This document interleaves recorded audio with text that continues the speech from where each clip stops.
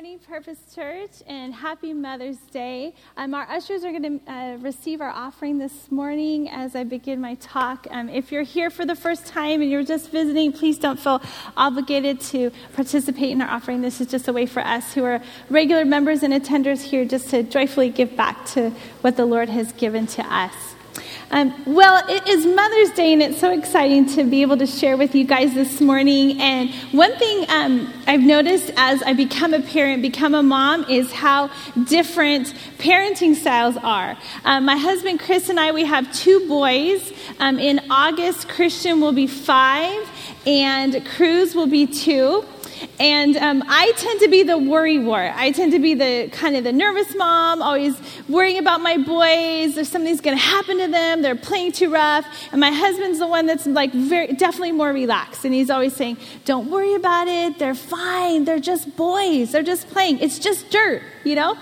So I've noticed that we are just different in how we parent our kids.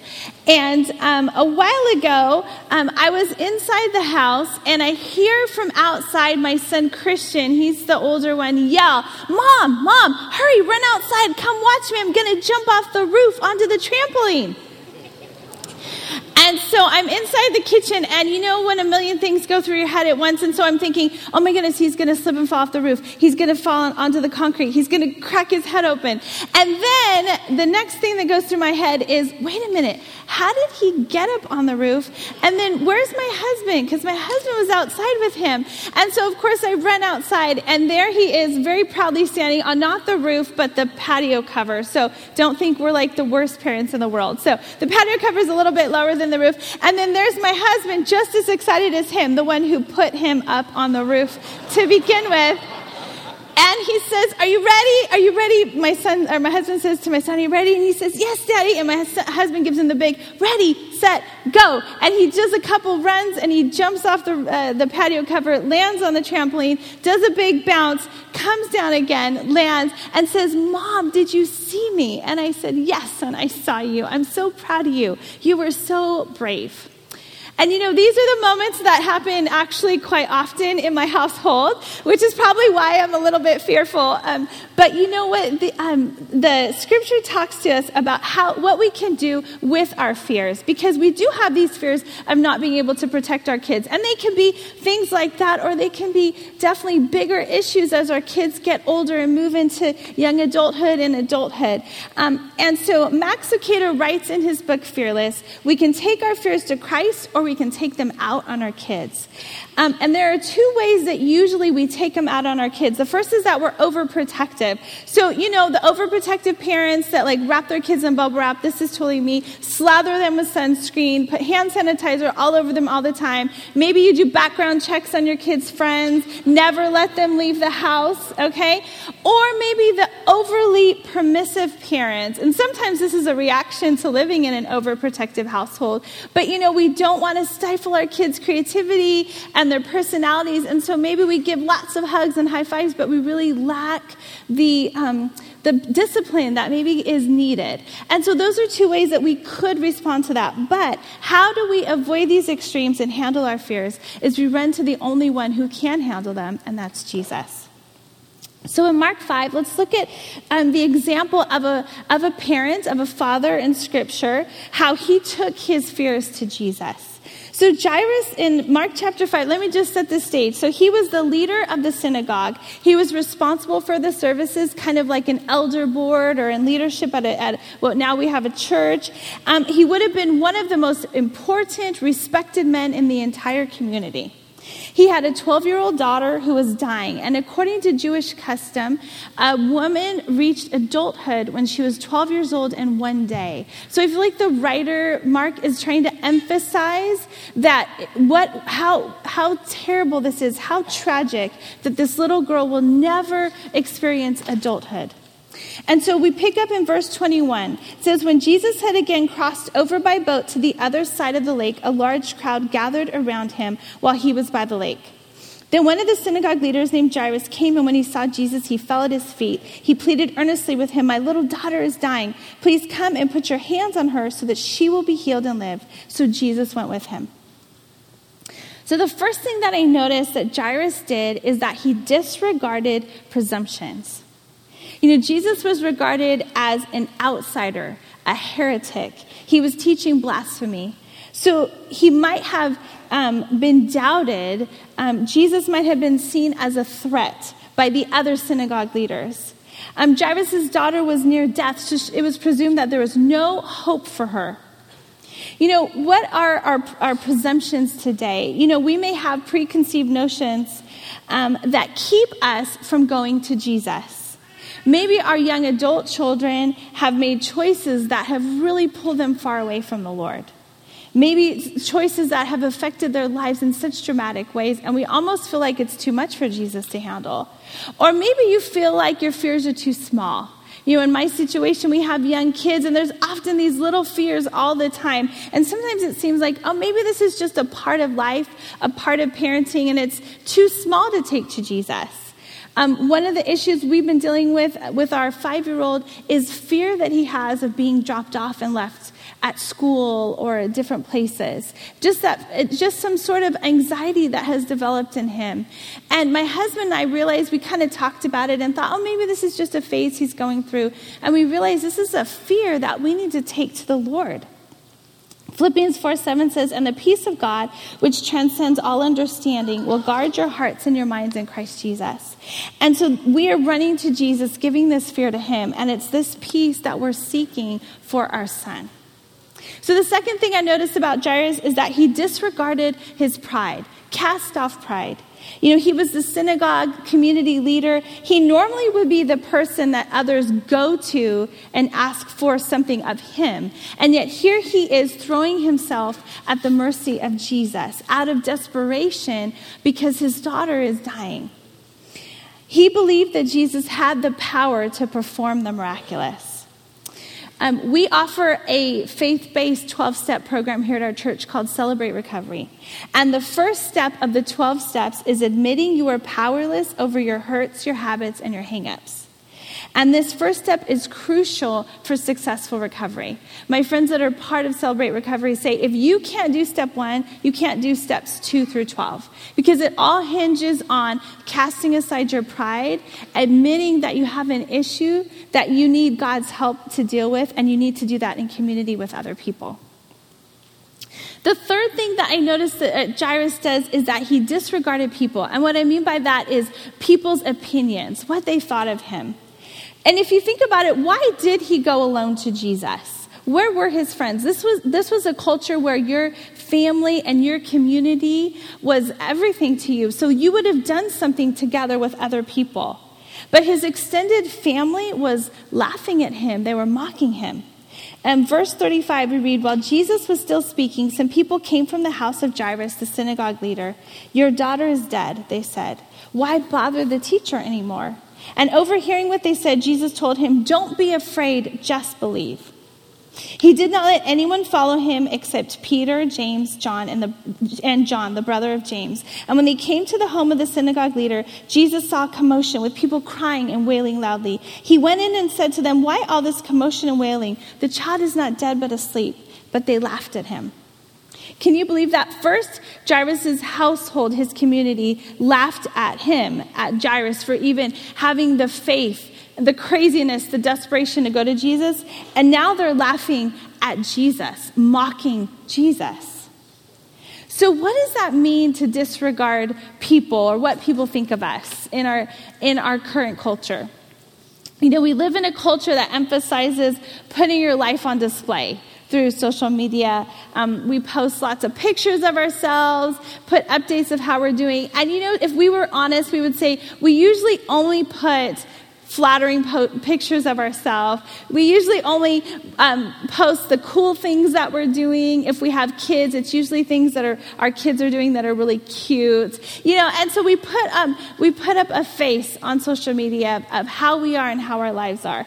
And one app on social media that's really popular is called Pinterest. And I don't know if anybody uses it, but it's this app where you can kind of digitally pin things that you like. So in the olden days, we might cut something out of a magazine and pin it to a corkboard, and now we can do it digitally. And so you can pin decorating tips, and you can pin, fashion and recipes and do-it-yourself projects. This is my friend Jennifer's Pinterest page, and she always pins the most beautiful party displays and cakes. And I have to remind myself, she's a professional. She's a party planner. And so I can't always expect my pins or what I'm doing to live up to this. But sometimes people have tried these pins that they've seen on Pinterest and they have failed. And so it's kind of become this movement, if you've seen this, where people post their Pinterest fails. So I thought I would share some of these funny ones with you guys. So this is a baking experiment. This is a Little Mermaid cake. And obviously it was a Pinterest fail. This is a cake pop. I think it's supposed to be a baby chick. And this next one is a Minion cake. It looks terrible, right? And then these are fun. These are people post cool pictures you can take with your babies. So this is a baby pumpkin. Next one, this is baby gumdrops. And this is baby lipstick kisses. All the babies look so unhappy. It's so funny, right? But basically what these Pinterest fails, what people are doing when they post this is they're saying, I don't care what people think of me. It doesn't matter anymore. I'm not trying to live up to a certain expectation or put a certain thing out on display on social media. And they're saying, we're going to stop worrying what other people think of me. And so it's the same with going to Jesus with our fears. We have to just cast aside our pride and go to Jesus with our fears for our kids. So in conclusion, back to Mark chapter 5, picking up at verse 40. After he put them all out, he took the child's father and mother and the disciples who were with him and went in where the child was. He took her by the hand and said to her, Talitha koum, which means, little girl, I say to you, get up. Immediately the girl stood up and began to walk around. She was 12 years old. At this they were completely astonished. He gave strict orders not to let anyone know about this and told them to give her something to eat. You see, Jesus was not just a teacher, a healer, a miracle worker. He was the Messiah, the Son of God. So going to God with our fears, it opens the door to release his power. So when we are powerless, we must put our confidence in the divine power of God. Jairus threw off his fear in the midst of his hopelessness and put his trust in God. Nothing we face, even illness and death, is too much for Jesus. But this is a really dramatic story. And when we're faced with hopeless situations, it can be actually easier to put our faith in Jesus. But what about the everyday circumstances? Those are usually more challenging. How do we protect our children from eating unhealthy foods, from negative peer influences, from students who are bullying them? We can't protect them from all pain, but we can direct our fears to Jesus, the one who heals and protects and restores. At the beginning of my talk, I shared with you the story of my son, Christian, jumping off the patio cover. And I realized part of why he's so fearless, part of why he had the courage to do that, is because Dad was standing right underneath him. And he knew that if he did trip and fall, that my husband would be there to catch him. And it's the same with our Heavenly Father. He's standing there saying, run to me with your fears because I've got you. I've got your back. Bring him to me. So as I close, would you just pray with me? Lord Jesus, we acknowledge that we fear for our kids. We acknowledge, Lord, that you, though, are who we should run to. And Jesus, we know that in you we can have the confidence and be fearless. In Jesus' name, amen. Well, we were at a party for my husband's work, and as soon as we walked in, we knew we were in trouble. You see, this party, we had a 3-year-old daughter with us and a 2-year-old son, and this party was round a pool that had no gate around it. So my husband and I immediately strategized, and he was going to go talk with some of the faculty that he works with, and I was going to be with the kids, and a bunch of the kids and the moms were down by the pool, and one of the moms had brought out a bunch of little ride-on cars and little push carts for kids, and so we were all down there, and my daughter, she spotted the electric pink Barbie car. Now, we did not have one of these. Have you seen this? It's a Barbie car, and you can push the pedal, and it makes it go. So she got in this, and we practiced a few times, and so she figured out how to make it go and how to make it stop, and we practiced, and we were good to go. So I strapped my 2-year-old into one of the little push car things, and we started doing our laps around the pool with all the other kids and all the other moms, and we were having a great time. It was fun. And I had both of them kind of in front of me so I could watch them, but somewhere along one of the laps, my daughter got behind me, and so just as we were turning the corner and I was pushing my son around the corner, I heard splash. And that pink Barbie car drove right into the pool. And I have to tell you, those swimming lessons that I had been paying for did not pay off because she went straight down to the bottom of the pool. So I immediately pushed my son away from the pool, and in my cute little heels and my cute little dress, I jumped right into that pool, down to the bottom, and pulled my girl up. Now, she was fine. Everybody was fine. The pink Barbie car wasn't quite as fine, but my daughter and I were fine. And it just happened so quickly, and it just made my heart pound. And I remember later that night thinking, oh, dear Lord, it is so scary to be a parent. Now, my husband and I have 4 children. We have a 7-year-old, a 6-year-old, a 4-year-old, and a 2-year-old right now. And they are such a blessing, and we love these people more than any other person on the earth. It's just amazing how a parent's heart can just have this huge amount of love. But I just remember thinking every time we came home from the hospital with one of these precious, beautiful little infants that they put in our arms, and they expected us to know what to do with them. We're like, Lord, what do we do? It is so scary to be a parent. They have to eat every 2 hours, and they cry all the time, and there's no user manual. I mean, how do you figure these things out? And how do you expect us to figure these things out, especially with no sleep? I mean, whose idea was this to raise children like this? I mean, be honest, right? If you have brought babies home, this is what you were thinking. How am I going to keep this child alive? And then they do things like they start crawling, and then they start walking, and you have to figure out how to get them not to walk away from you, right? You don't want to lose them. Now, I have misplaced, maybe I've lost 2 of my children at one time or another. My first one was my daughter, and we were in a store, and I had gone one way, and I didn't notice she went the other way, but I pretty much heard her. She started screaming and crying immediately that she couldn't find me, and so I was able to run to her and find her, and we were okay.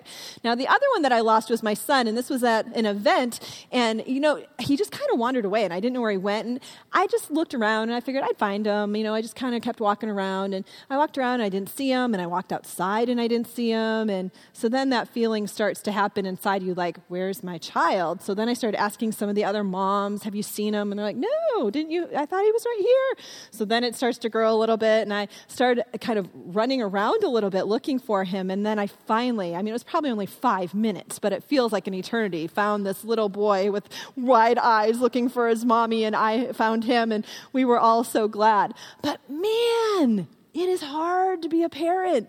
I have a lot of fears being a parent, that we cannot protect our kids. It's enough to leave me curled up in a fetal position underneath the table saying, God, why does this blessing of parenthood also come with all of these fears?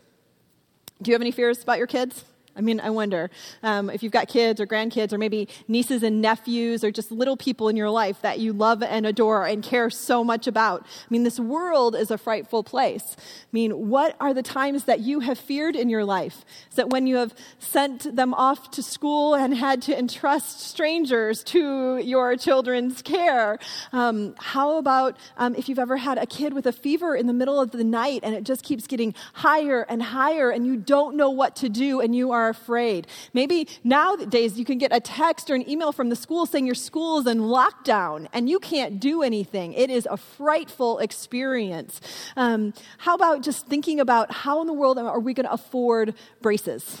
How are we going to afford college? That can be a scary thing.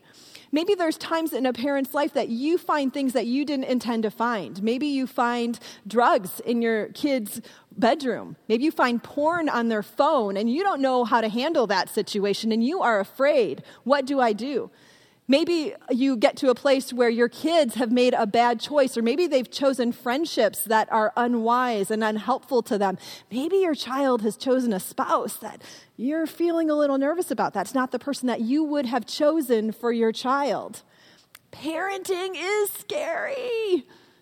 What kind of fears do you have for your child? Now, here's the good news. Fortunately, we are not the first group of parents to ever have had fears for our children. Do you know that even first century parents in the Bible had fears for their children? Now, first century fears for their kids may have looked a little bit differently than ours. First century parents, they wondered if they could actually just put food on the table on a daily basis. They probably were nervous if another nation might even come and conquer them and enslave their people group. They might have even had fears that their kid may not be able to worship God in a free and public place. They had all kinds of fears that maybe aren't the same as our fears, but they still felt that kind of emotion. Well, the good news is the Bible is so good about addressing the issues that we still face today. The Bible is so relevant to those feelings that still grip our heart and our soul. And one of the stories is found in Luke 2. So if you want to turn to Luke 2 with me, we're going to be reading this story that starts in verse 41. Now, Luke, who wrote this text, he was a physician. So that means that through his eyes, he looked at things as a doctor would. He looked with precision and clarity and detail and gives us a lot of those details in the story, which I love to read about. So this story that we're going to read today and learn from, it talks about a time when Jesus was only 12 years old. And his parents, named Mary and Joseph, they had brought Jesus into a very large city called Jerusalem. Now, Jerusalem was one of the main gathering places for the Jews. And God had initiated a festival for the Jews called the Festival of the Passover. Now, this was a party that they would do every year to celebrate something that God had done in the Old Testament. It was a part of their heritage where God had freed the slaves from Egypt, and Moses was their leader and brought them out of captivity. And so God initiated this festival so that they would always remember what God had done. And so God said, gather everybody together in Jerusalem for this party. You should eat, you should drink, and you should tell the story so that all generations remember the faithfulness of God. And so as they came into Jerusalem, it wasn't just Mary, Joseph, and Jesus. It would have been all the brothers and sisters, all the aunts and uncles, all the grandmas and grandpas, all the pets, the whole household of animals. I mean, they traveled together. It was a huge caravan. So when we read this story, we recognize that as Jesus got lost, sometimes we read it through our 21st century eyes and we're like, why couldn't they see Jesus wasn't with them? But it was a community that traveled together. And so it would have been a little bit easier for Jesus to get lost. Okay, so let's dive in. Luke chapter 2, verse 41. Every year, Jesus' parents went to Jerusalem for the festival of the Passover. When he was 12 years old, they went up to the festival according to the custom.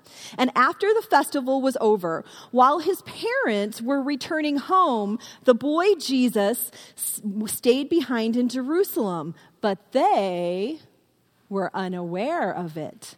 And thinking he was in their company, they traveled on for a day. And then they began looking for him among their relatives and among their friends. And when they did not find him, they went back to Jerusalem to look for him. And after 3 days, they found him. Okay, did you catch that? 3 days, Jesus was lost. If I lose my kids for 3 minutes, I start freaking out. If I've lost them for 3 hours, I am panicked. I am a mess. 3 days they could not find Jesus. Now, not only was this their son, this was the Son of God that they lost. The one and only Son of God that Mary and Jesus lost. Now, I can't help but imagine the emotions that Mary must have been feeling in those 3 days as they wandered and searched through Jerusalem looking for Jesus, wondering where he was, if he was okay, if they would see him again. Can only imagine that does something to you when you've lost your child for 3 days. And I wonder if that was something that God was doing to prepare in her heart for 20 years in the future, when Jesus would go to the cross, and for 3 days, she would wait in an agonizing time of what would happen to her son when she had lost him again. See, for 3 days, Jesus was crucified and he was buried in the tomb, and then she waited.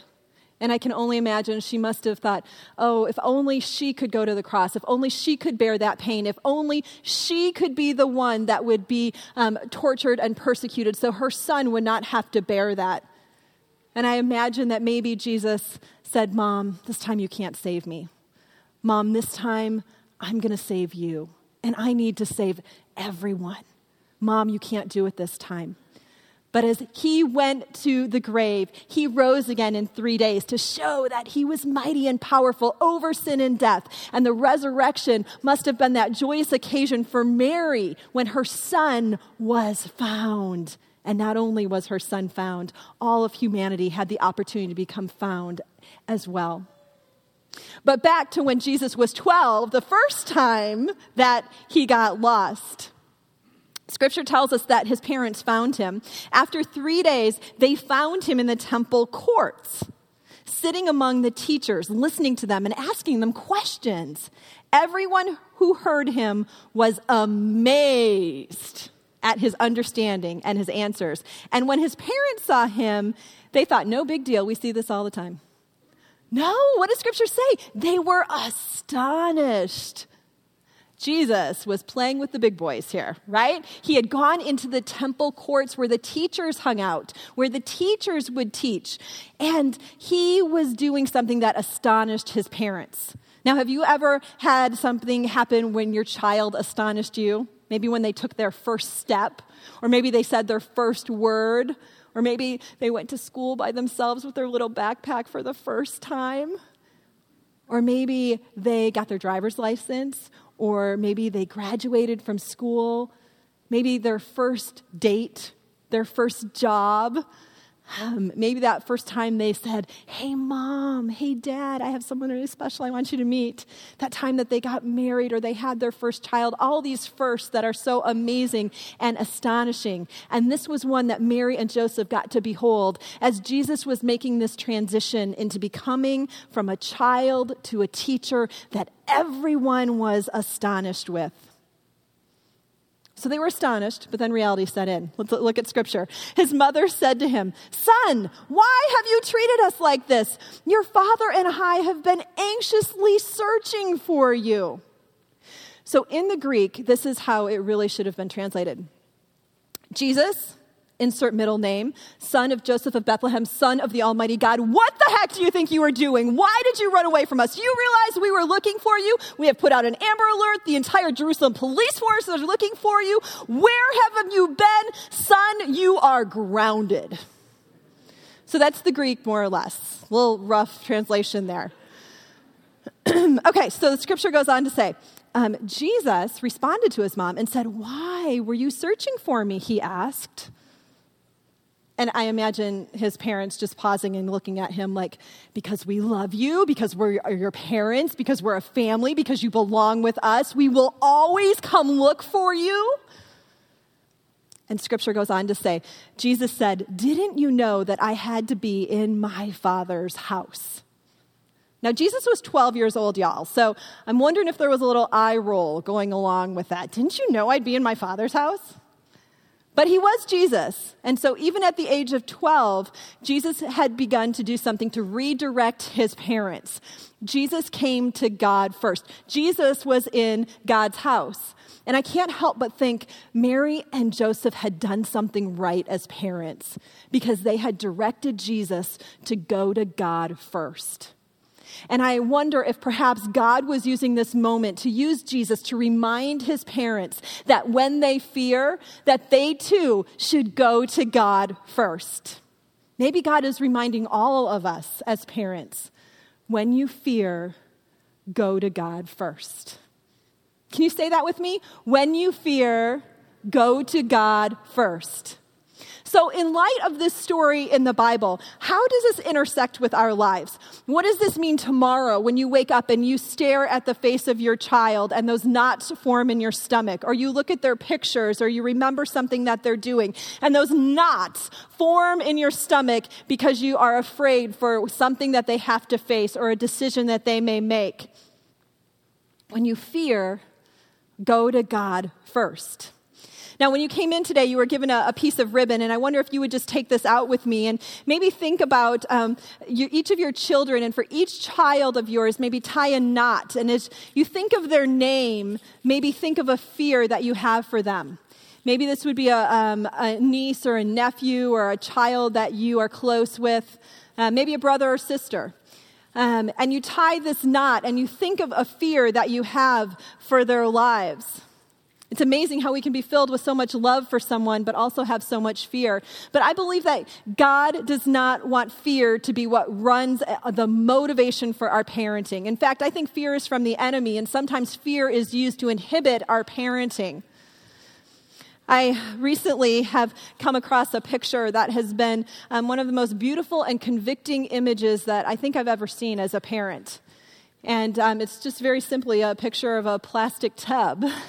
And it's a tub that is filled with the prayer journals of this child's mom's prayers for this child.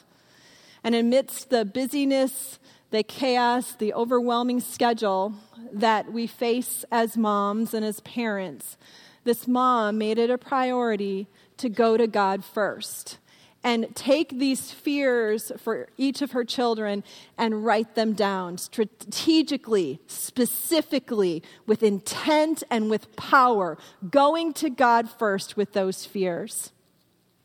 Philippians 4:6 says, "Do not be anxious about anything, but in every situation, by prayer and petition, with thanksgiving, present your requests to God." And I wonder if you might take your knotted ribbon home with you today and put it somewhere where it would be a reminder to you that when those knots start to form in your stomach, that instead of letting those fears grip your life, that you would tie those fears to Jesus. And remember that our Jesus is someone who is more powerful and able to give more wisdom than any other source in this world.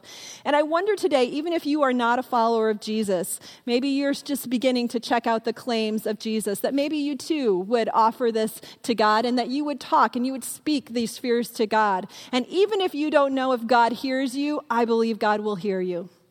And this might be just for just a time this week that you could try this exercise of releasing those fears to God. When you fear, go to God first. Now, I made up these little cards, and we've got them at the north doors as you leave, and the south doors. I've got some down here in the front row if this would be helpful to you. It just says, when you fear, go to God first. And on the back, it has Philippians 4:6. And I wonder if this might be a helpful exercise just to take this home with you. And for every day this week, just 7 days, say this 3 times. And I just wonder if in 1 week, God could use this powerful scripture to remind us to go to God first when we fear.